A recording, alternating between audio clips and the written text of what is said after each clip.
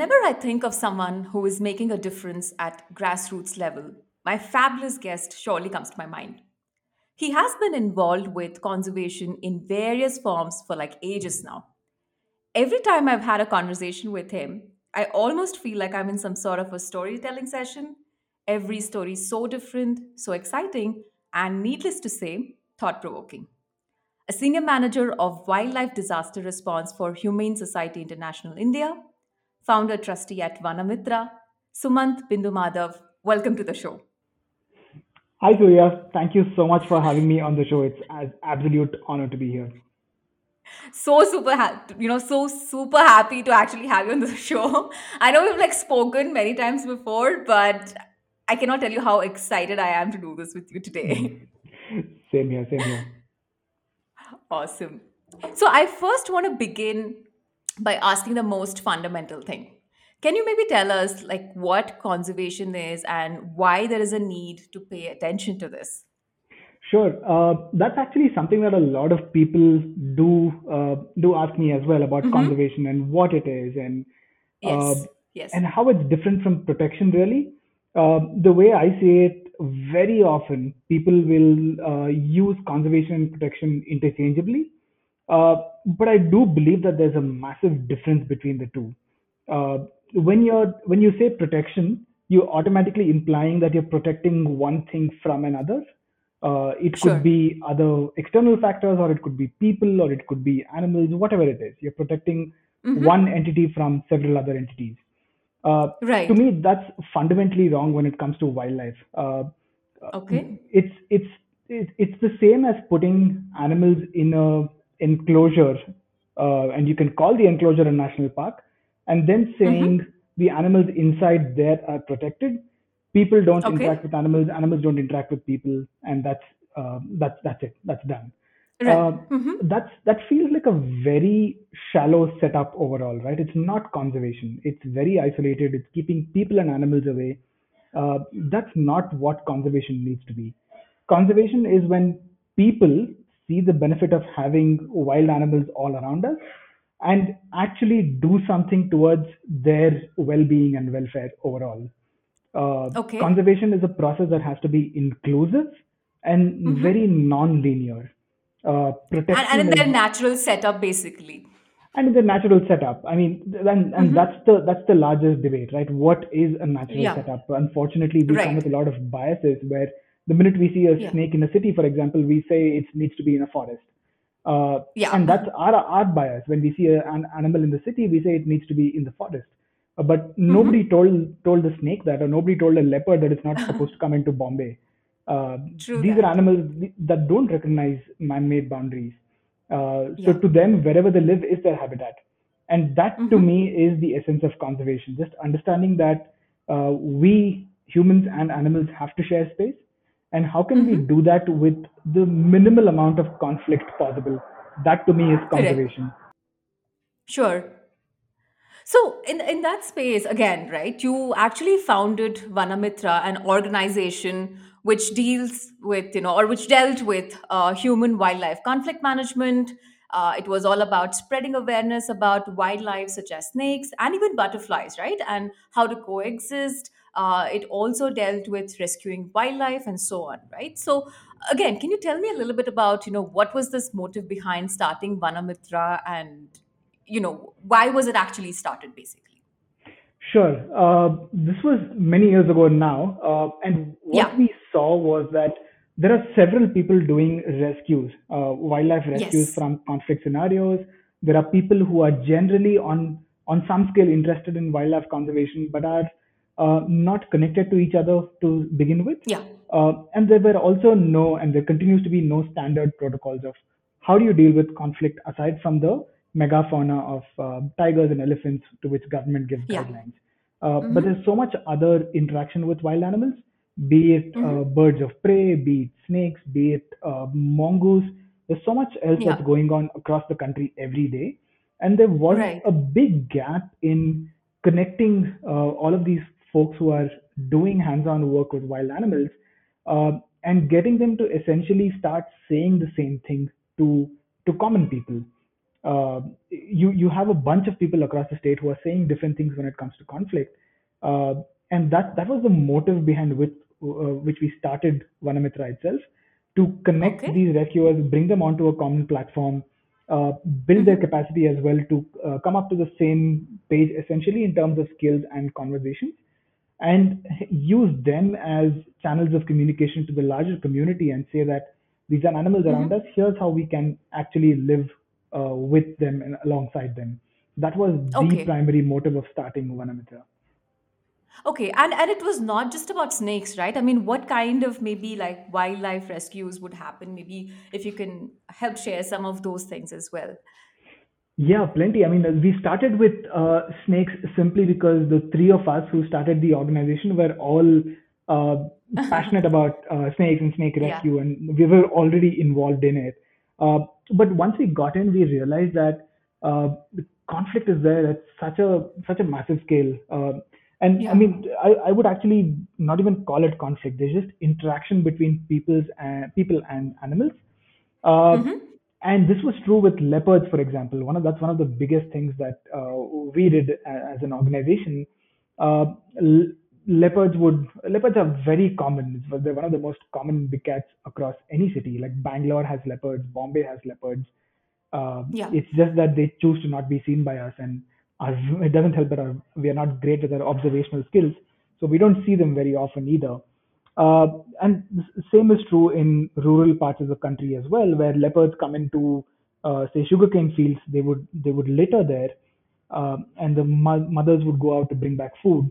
Uh, Farmers would find these cubs, and often out of ignorance or knowing that the mother will come back, they would take the cubs away uh, to give them to the forest department to put it in a zoo, essentially, because they don't want the animal coming back, and they Right. don't And it's want. just out of fear, essentially, right? Mm-hmm. Correct, correct. Out of fear and ignorance of what's going to happen, they would just take them away and Okay. put them into a zoo, uh, Mm-hmm. which we felt was quite terrible, right? There are these newborn cubs who've barely opened Yeah. their eyes, and instead of spending their day in the wild, they're sent off to a zoo where they'll spend the next 12, 15 years in a cage, on Okay. display to people for the sake of entertainment. So Mm-hmm. we did quite a bit of work around uh, spreading awareness in people to begin with on why this shouldn't be done, and we also did a fair amount of capacity building with the government itself to say that the cubs that are taken away like this, how do you unite them back with their mother? And we had several of those instances across the state. Whenever cubs would picked up, the government would call us. We would rush there, and using the protocols that we developed, we would reunite the mother and the cubs, and also at the same time spread awareness amongst people itself to say that these animals have always been here. They've not come here from somewhere to litter. So if you've Right. never seen a leopard in all these years that you've been around, and if you saw this one instance, there's a good chance it will be another 5 years before you see another leopard. So if you Mm-hmm. don't, if it doesn't bother you, let them be, and they're not here to. The minute you see Harm a leopard, you per they're not se. correct. Yeah. They're not going to Mhm. pounce on you the minute they see you. Uh, so Right. we did a lot of those work, and those were extremely important. And now that's become a practice for the Karnataka Forest Department itself. The minute they find cubs, their first go-to option is to reunite them with the mother and send them off instead of putting them in the zoo, which was a great victory for us. Right. And so that meant that there was like a huge collaboration done with the Karnataka Forest Department, at least with Vanamitra, right? Um, Absolutely. I firmly believe that the government entities in place that have to do with wildlife or pretty much any sector, any part of the government is there for yeah. a reason. They are going to be there long after we are gone. Yeah. And they need to be the ones who are empowered to do the job that they're supposed to do. It's very easy for us as NGOs or as individuals to come and say, we will do your job for you, and the government will probably be more than happy to give it off to us and say, great, you guys do it. Yes. Take whatever help is available Correct, at their correct, hand, right? Yeah. correct. Mhm. But that's not sustainable in the long run, because tomorrow, 10 years down the line, if an organization ceases to exist, then the ones Yes. that are affected are the animals who you were working with and the communities you were working Correct. with. So I firmly believe that collaboration with government agencies and building their capacity is the way forward, and I still very firmly believe in that. So we work Sure. very closely with the with government departments. I see. So I'm also keen to know, like, what has been some of the most fulfilling things and, of course, the challenges while running Vanamitra? Challenges were plenty. I mean, we had, I think we could fill a Yeah, book with challenges we had every day. I'm Uh, sure. I'm sure. yeah, but one of the biggest ones was that we were such a small organization to begin with, and there Yeah. are already giants in the field of wildlife conservation. So for governments to take us seriously, for communities to take us seriously, was a big challenge. Aside Yes. from all Mm-hmm. the funding challenges that came along with running an organization itself. Uh, Mm-hmm. Having said that, the work itself was extremely fulfilling. Every time you Okay. see a leopard, for instance, come back and take its cubs back, those were some of the most Yeah. fulfilling moments. We were always at a distance watching what was going on. That is really fulfilling to know that you've kept one leopard cub from going into a captive condition for the rest of its life. Those are Yeah. extremely fulfilling, and when even more so when we talk to people, when we talk to kids in the communities, get them to Mm-hmm. relate to animals around them, because even in Yeah. our education system we are so heavily invested in saying, where do animals live? In a forest. What is a forest? It's something that's Yes. far away from us. uh, Yeah. Instead of Never that, okay, there could be something in our yeah, environment, in our space, right? Yes. exactly. Exactly. The minute we say wildlife in school, we are taught to think about elephants and tigers, and we think about them in some Yeah. forest far away from us, while we Correct. don't think about wild animals around us at all. Uh, Right. to me, one of the most fulfilling things we did was to work with schools, work with communities, and Mm-hmm. just sort of have an aha moment with them where we say there are animals all Right. around you. They don't have to be in a Yeah. forest. Uh-huh. That was extremely fulfilling conversations to have with communities, to be honest. Right. And which is actually done at the ground level, right? You're not like maybe just talking at like say 10,000 feet, but you're actually working with people at ground level and then spreading that kind of awareness so that it actually gets carried forward, right? I mean, you spoke about schools and what better way to do that, right? Exactly, and I think that's where the focus needs to lie as well. Initially, we all Sure. start off with these lofty dreams of we're going to change the landscape of conservation across the country type of thing. But once Yes. you start working at a ground level, you realize the actual expanse of the country, especially Mm-hmm. in terms of population, and you realize that if you're looking at changing it across the entire country, you're probably aiming too high. That's beyond your capacity, and at some point, you're Yeah. going to burn out. Instead, Absolutely. if you look at a small, or even a village or a district or a taluk to begin with, and say, I'm going to Mm-hmm. change how this district, this small population, lives with its animals, that Right. that can take a lifetime, and that's one of the most fulfilling things you could do. And then Uh-huh. others will look and learn from you, and they'll do it wherever they are. Uh, Yeah. but you have to work at a ground level on this. Correct. And then set an example that, hey, this is possible and you can actually replicate this in many other areas as well, right?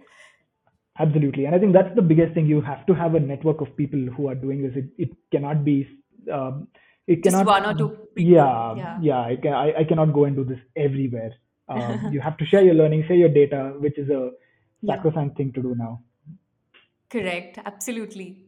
The other thing which I've always found to be amazing about you is that Hmm. you studied to be an engineer, you Hmm. graduated, but then you switched gears to get into full time conservation related work, right? Hmm. So, again, I really want to know how this happened. And did you have to actually convince much at your place, or was this like no big surprise to them? I actually have to credit my mother for this, for a couple I of reasons. see. So Okay. when we were growing up, I always wanted to have an animal at home. I always wanted to have dog. I would bring dogs home at random also. Uh, Okay. to all of which my mom said no, basically. And Okay. that sort of pushed me to go outside looking for animals. And I Okay. started volunteering with, she actually put me into one of the first organizations in Bangalore back in 1999, when I was Okay. in seventh grade still. So Sure. she had me enroll as a volunteer there, recognizing that I'm going behind animals anyway. Might as well do it in some Yeah. structured manner.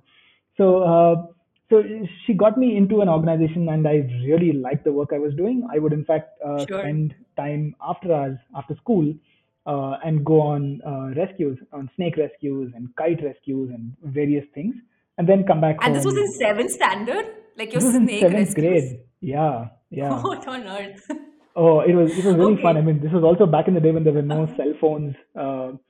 So we would actually go by bus to rescue snakes and Yeah. come back.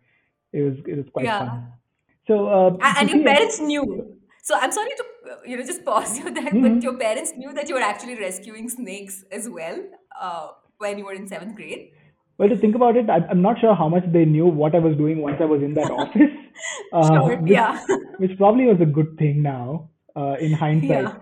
But but I think they overall knew because they knew what the organization does. So they Yeah. must have known somewhere. Uh, Right.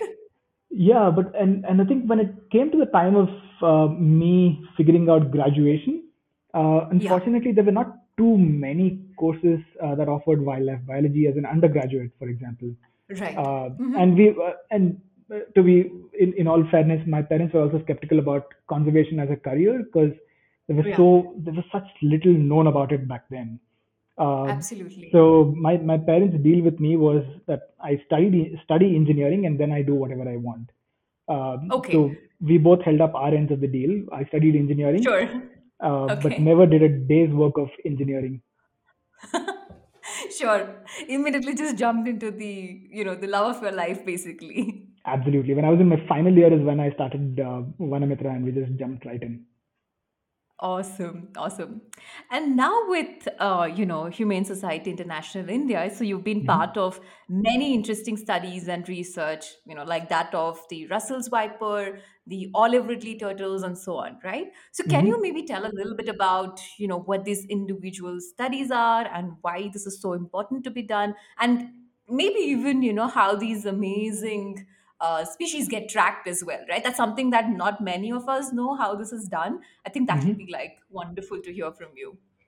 Super. So I've been with Humane Society International India for about 6 years now, a little over 6 years. Ye- Uh, Yeah. and HSI is the world's largest animal protection organization. Yeah. And we have a big office in India, a big presence in India, working Sure. on various verticals of animal protection itself. Mm-hmm. And on the wildlife side of it, we there's so many issues that are bothering wildlife in general, right? There's far too Yeah. much for us to do itself. So Absolutely. we picked a handful of things that we have expertise in, and that I have expertise in, and that what we can do. One of Okay. those is to look at human-snake conflict, which is a Mm-hmm. massive issue in the country. We have about 1 million snake bites every year across the country, Okay. and we have Mm-hmm. anywhere between 60 to 70,000 people losing their lives, uh, Okay. and we have about 150 to 200,000 people who suffer from morbidity or loss of life function from snake bite. Uh, I see. and Mm-hmm. on the flip side, there are dozens, if not hundreds, of snakes killed every day in conflict. The minute Mm-hmm. there's a snake in someone's house, their first response is to kill it. Uh, Yeah. and to begin working on this, even we knew we know very little about snakes in general.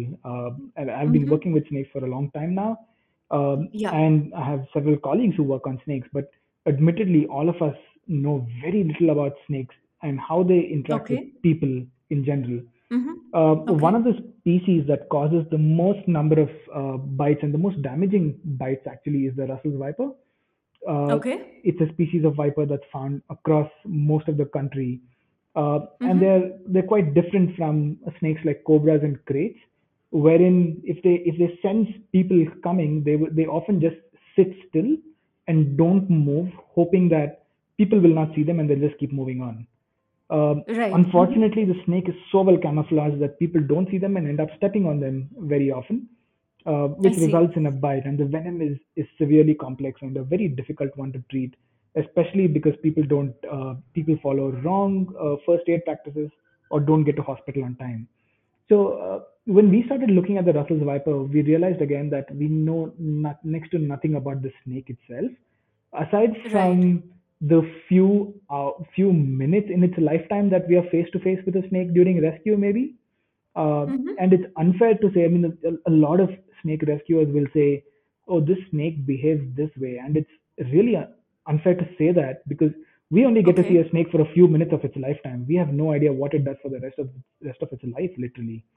So Correct. for us to conclusively say this snake's behavior is this, we have Mm-hmm. to study them at a much closer level to begin with. Yeah.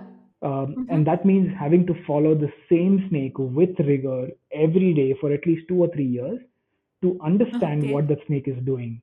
Uh, and that's a hard task with snakes being tiny creatures, right? I mean, Yeah, we absolutely. yeah, we do this for elephants and tigers, and it's so much easier because you put a radio collar on them, and now there are satellite collars, and you get information Right. sitting at your home on where they're going and how they're moving, all of those things. With snakes, you don't And it's a can't. much larger species, right? And you can clearly, like, visibly see them, that, Exactly. that this is the one. Right. Exactly, Yeah. exactly. With Yeah. snakes, it's a challenge, but it's also in terms of volume of conflict, snakes have the highest Okay. of any animal. I mean, Sure. 70,000 people killed by snakes every year. All the other animals combined don't kill that many people in conflict as snakes do. Okay. So what we started doing is to say that we need to understand Russell's vipers better. Okay. So we are doing this study called the radio telemetry study of Russell's viper itself. Mm-hmm. This is being done in collaboration with a colleagues organization called the Lion at Trust in just outside of Okay. Mysore, wherein with the forest department and the Lion Trust, we've got about 30 Russell's vipers uh, at various degrees now. And we Okay. capture them from agricultural fields where they are commonly found. We Mm-hmm. insert a small radio transmitter in them near the tail where there's a cavity, and then we put Okay. them back in the same place that we find them, and we I continue to see. track them every day for 3 years. It emits a small radio frequency that we track with an antenna and a receiver, and we monitor Okay. them every day for about 2 or 3 years to Uh-huh. learn many aspects of their life. To say how far do they move, what is their home Okay. range, how do they react when they see people near them, how do they react when Right. they see cattle grazing near them, things Yeah. like that, which otherwise we would have never ever been able to tell. We're able to tell a lot more about the snake thanks to the radio telemetry study itself. It's unbelievably hard work going out and tracking these snakes every day. Uh, Yeah. yeah, because they're also really tricky to find. Uh, I but actually had that question in my mind while you were speaking, right? Like, how do you hmm, know, like, how much is the range of the snake, right? I mean, you don't know, like, where they would go, right? Or, correct. like, I'm just still trying to understand, like, how far they would go, and would there be, like, a person who Hmm. has to, like, literally, like, follow them somewhere, maybe just find that, hey, these are the places where they're usually found. Hmm. Yeah, like, I have all these questions popping up in Yeah. my head as you're speaking.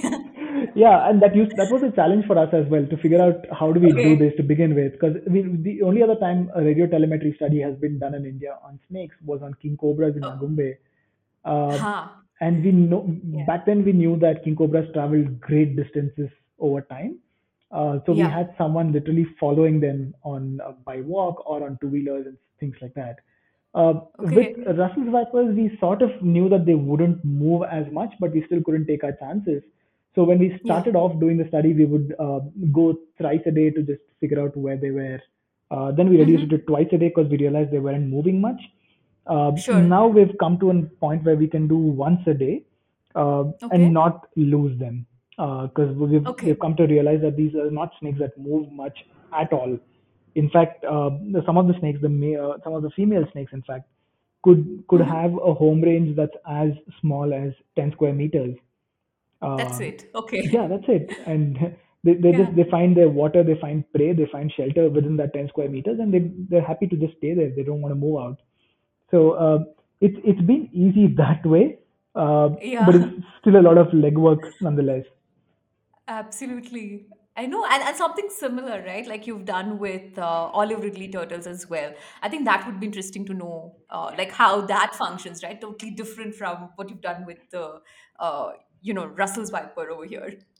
Correct. And olive ridley turtles again is one of those species that have bounced back from being a threatened, vulnerable species to now actually Sure. being having a really healthy population uh, across all oceans that they are in, and Mm-hmm. along the coast of Orissa, where they come to mass nest, and they come in millions over the span of a Mm-hmm. couple of nights for mass nesting there.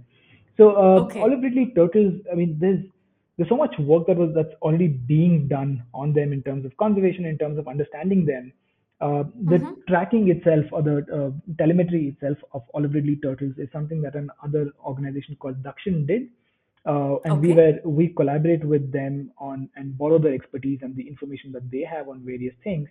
What Mm-hmm. we do work on actively with olive ridleys is again working with communities that are living around these creatures and Okay. empowering them with all the information they need to conserve these turtles in situ, which is when these turtles come ashore to nest, to say, let's not do anything that will compromise on the amount of land they have to nest on. And this is all Okay. beaches I'm talking Mm-hmm. about.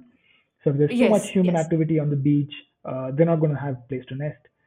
If there's too much, say dogs moving around, it's very common for them to dig up nests and eat the eggs.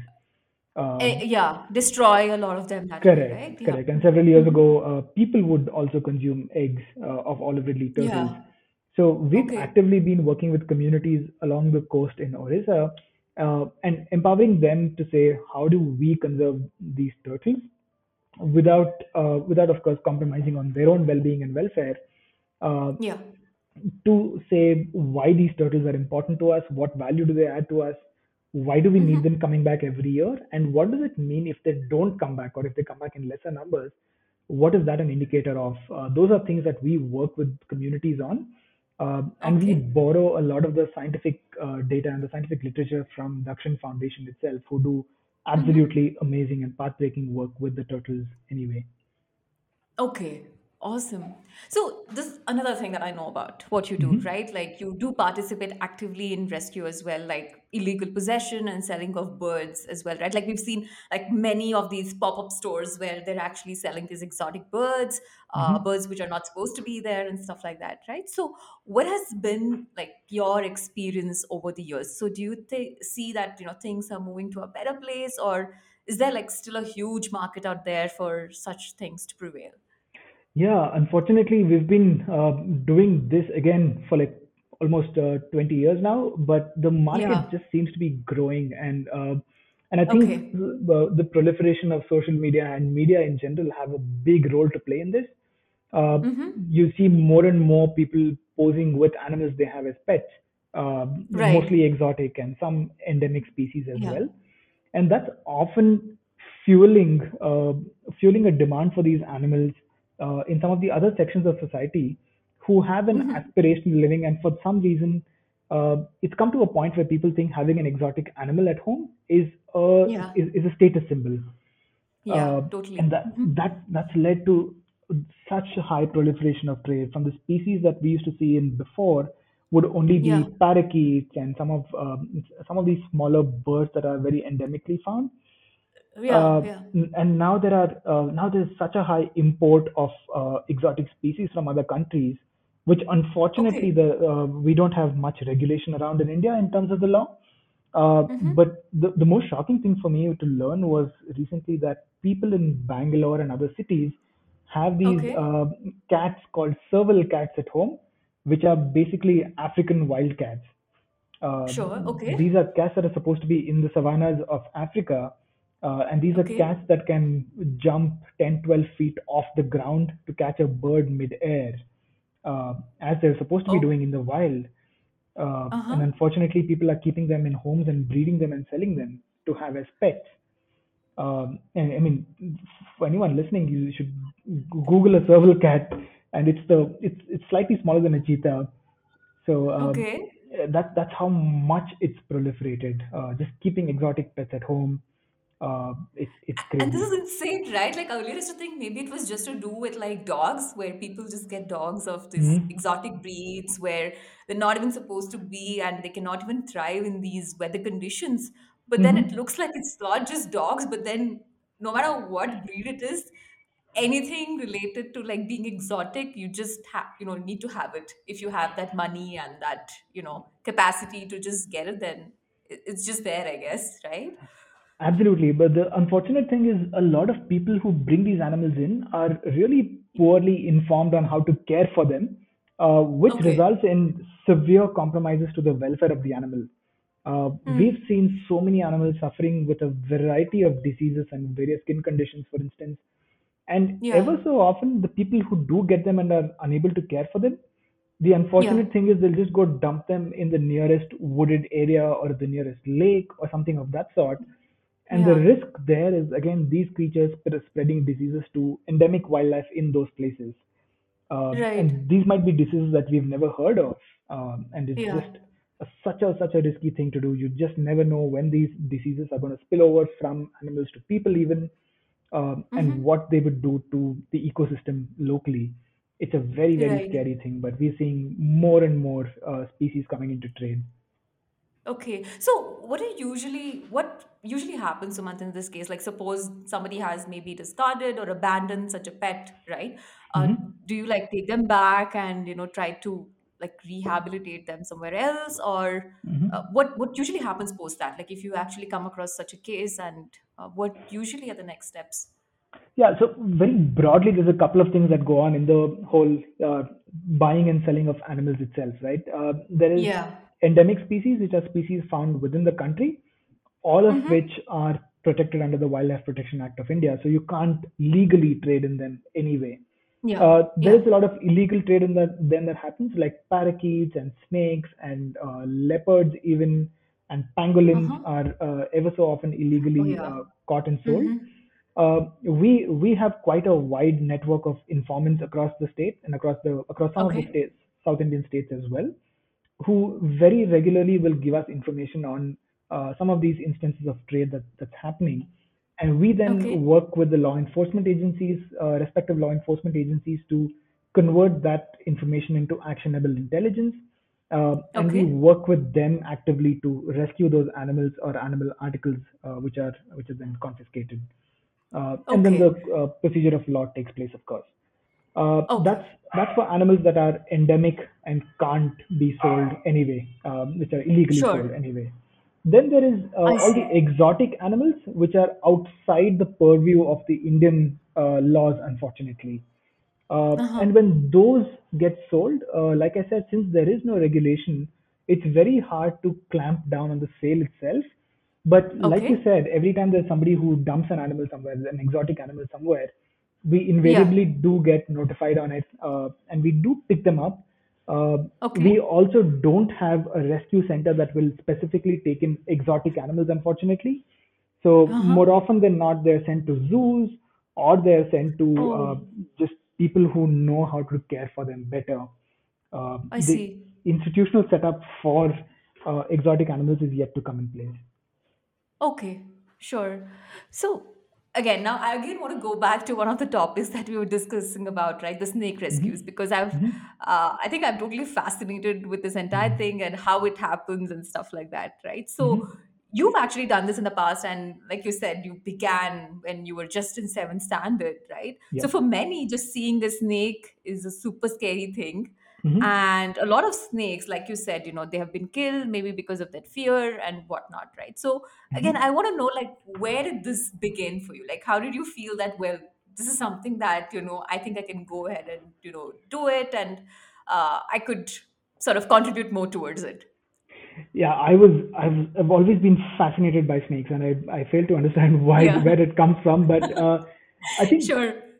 the one thing that fascinates me about snakes is the fact that without arms, without any limbs, they're able Yeah. to be on land, underground, Uh-huh. in water, and on treetops. I mean, they just seem like they're there Yes. everywhere. Uh, Yeah. and it's fascinating overall, right? Like you're imagining essentially a big Totally. cylindrical pipe-like animal.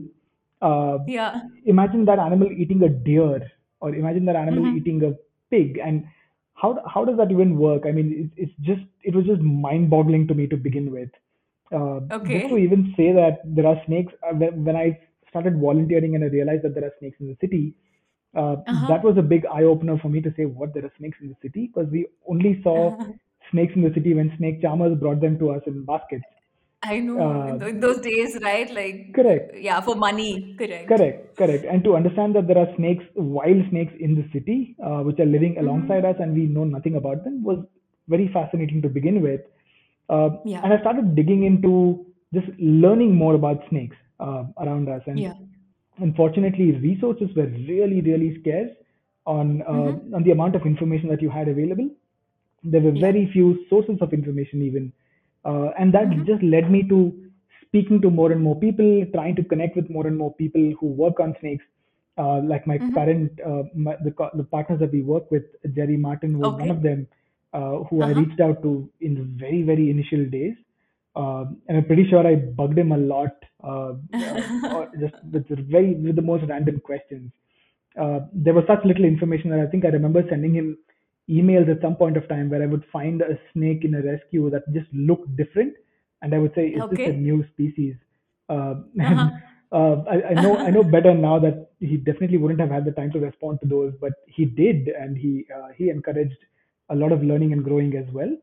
Uh, Yeah. and the more I learned, the more I just got into it, and at some point there was a flip where I realized that they are such misunderstood creatures. um, Mm-hmm. and you would see snakes killed in conflict simply because people didn't have the patience to wait for somebody to come, or simply Yeah. because they were unwilling to just let it be.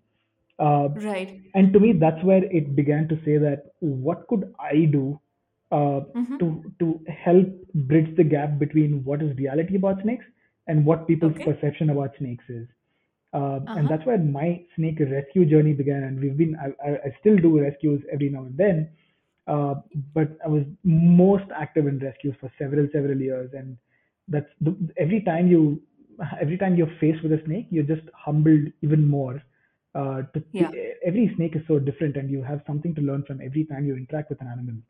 And Right. snakes are just that, they're such the creatures to whom there's been so much, I don't know, mystery attached, and there's been so much intrigue around them. But in reality, they're just scared little creatures who just want nothing to do with us. I know. They just want to get away from us.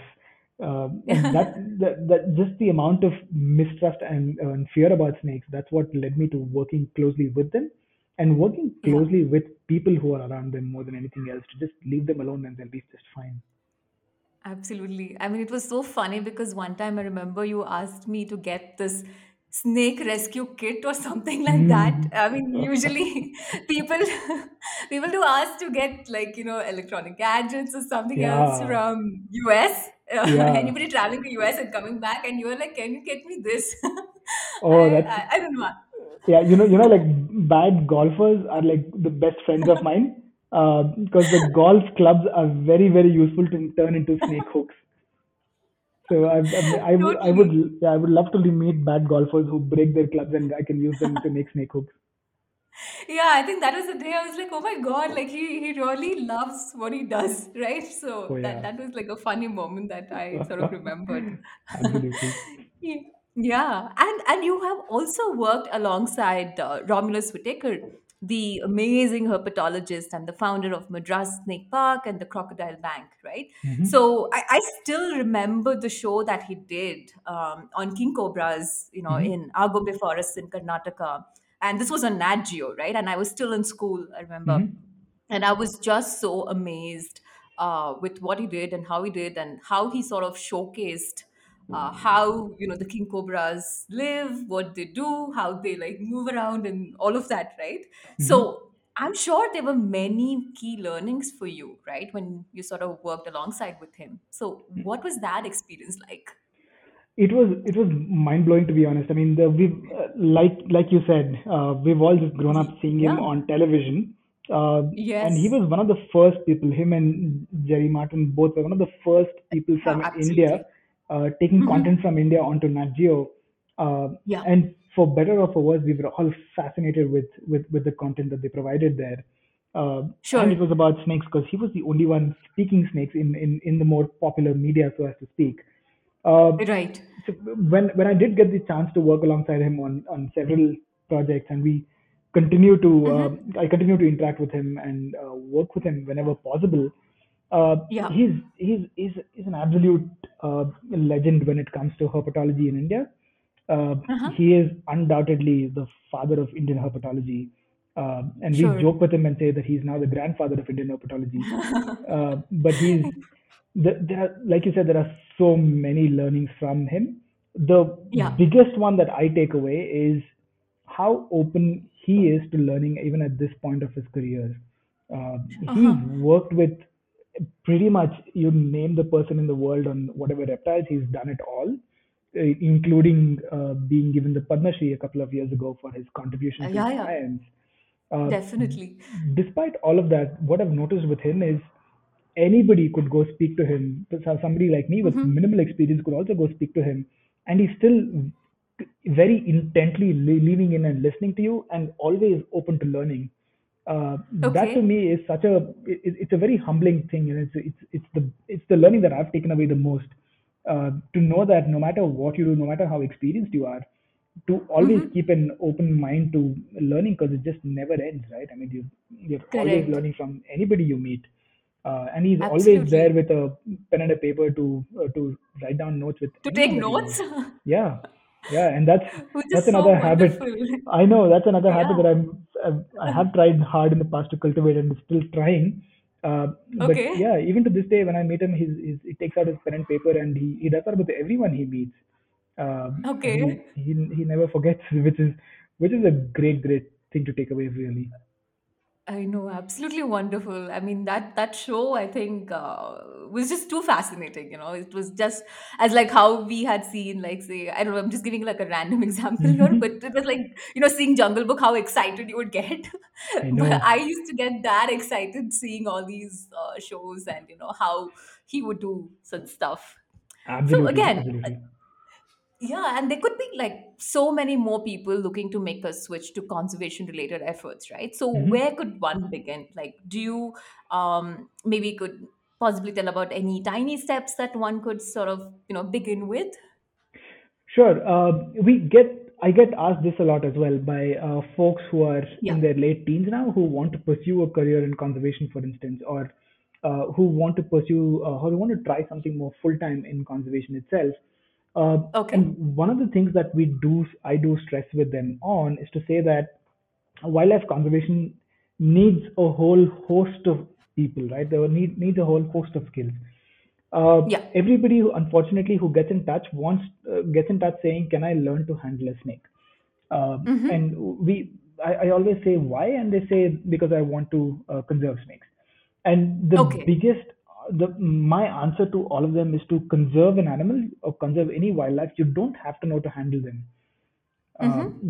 That's not conservation, right? And Oh, what yeah. what I often tell people is that figure out what your expertise is. Like if your expertise is Okay. in writing, for example, you could be Mm-hmm. a great bridge between communicating science, between science and Mm-hmm. communicating that to common people.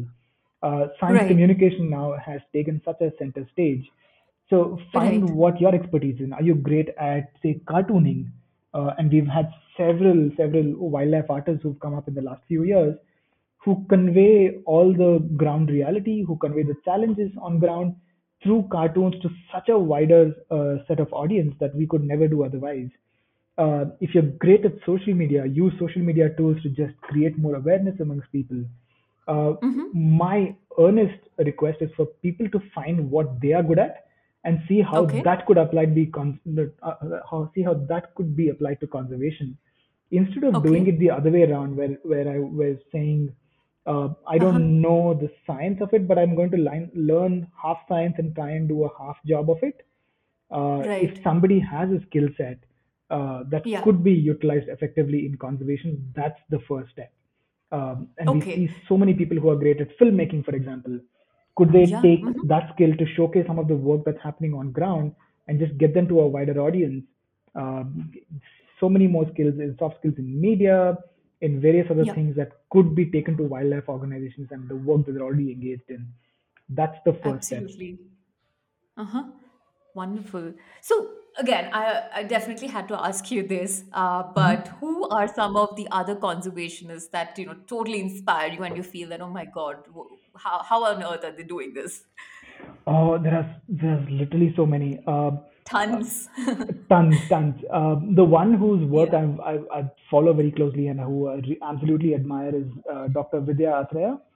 She's now Okay. with Wildlife Conservation Society. Uh, Okay. she does, she has done absolutely unbelievable and very inspirational work around leopards in Maharashtra. And she's Okay. somebody that I've always looked up to. And Uh-huh. there are several more people like that. But to be honest, the ones that I'm really fond of and I can't stop talking to people about Sure. is just communities that live with a tiger in their backyard, an elephant in their backyard. Communities in so Yeah. many places like Yeah. even Coorg and Agumbe and various places. Oh, yeah. Uh, Hmm. there are houses and communities in Agumbe where there's a king cobra inside their house, and they say that's fine. It's just going to go away in a few days, and they continue doing their day-to-day work. Absolutely. Yeah. To me, they are the I, biggest conservationists. Absolutely. And I was just going to say that, since my grandparents were from this Agumbe and Hmm. Tirthahalli region in Karnataka, the same thing used to Hmm. happen because you had these old style houses then. And just for the warmth, right? They used to come Yeah. inside the houses, just curl up and just sit there. And everybody would be like, okay, there is a snake. It will go Yeah. away. We don't have to like really bother about it. So sometimes when I tell these stories as well, it'll be like, what, you had a snake and you're like not really bothered? It was like, Yeah. yeah, it's fine. Yeah, and that's still prevalent in several parts of the country. That culture Yeah, of saying it's okay if there's an elephant, they'll vent about it yeah, for some time. They lose some crops, but then they say, okay, the elephant yeah, also has to eat. It has to live somewhere. Uh, absolutely. those people to me are at another level altogether. I mean, here are people in the city who can't tolerate a lizard in their house, but here are Oh, people yeah, with elephants in their backyard and king cobras in their house, and they're perfectly fine with it. uh, yeah. those are people who really inspire me. Absolutely. Yeah. And one last question before I let you go, Mhm. Sumant. So with like so much of negativity that we see around us, right? It Mhm. sometimes does get difficult to keep the focus and stay motivated and do what you got to do, right? Mhm. So what is it that works for you which just keeps you going and with this conservation and everything, right? It's definitely not easy. So Right. what is it that keeps you going? Yeah, definitely. Especially in the line of work that we're in, we see so much Yeah. happening to animals on a day-to-day basis. It Right. sometimes can be really off-putting to a point where you just say, "I don't want to see it anymore," and I just Yeah. don't want to do anything about it because you start feeling very hopeless. One of Yes. the things that keeps you motivated and keeps you going is to have a great set of people around you, uh, Mm-hmm. and that's the only way it works. If you have a community who sort of picks you up when on the days when you're down, Yeah. and just fill you with a sense of purpose on to continue doing what you're doing, that's pretty much Okay. most of what you need. And we are Mm-hmm. fortunate enough within the organization, within HSI itself, and I'm fortunate enough in my personal life to have great people around me uh, Yeah. who don't let you forget why you're doing what you're doing, and that Right. keeps you going.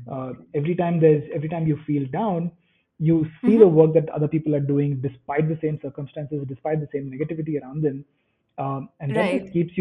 picks you up in an instant and keeps you going.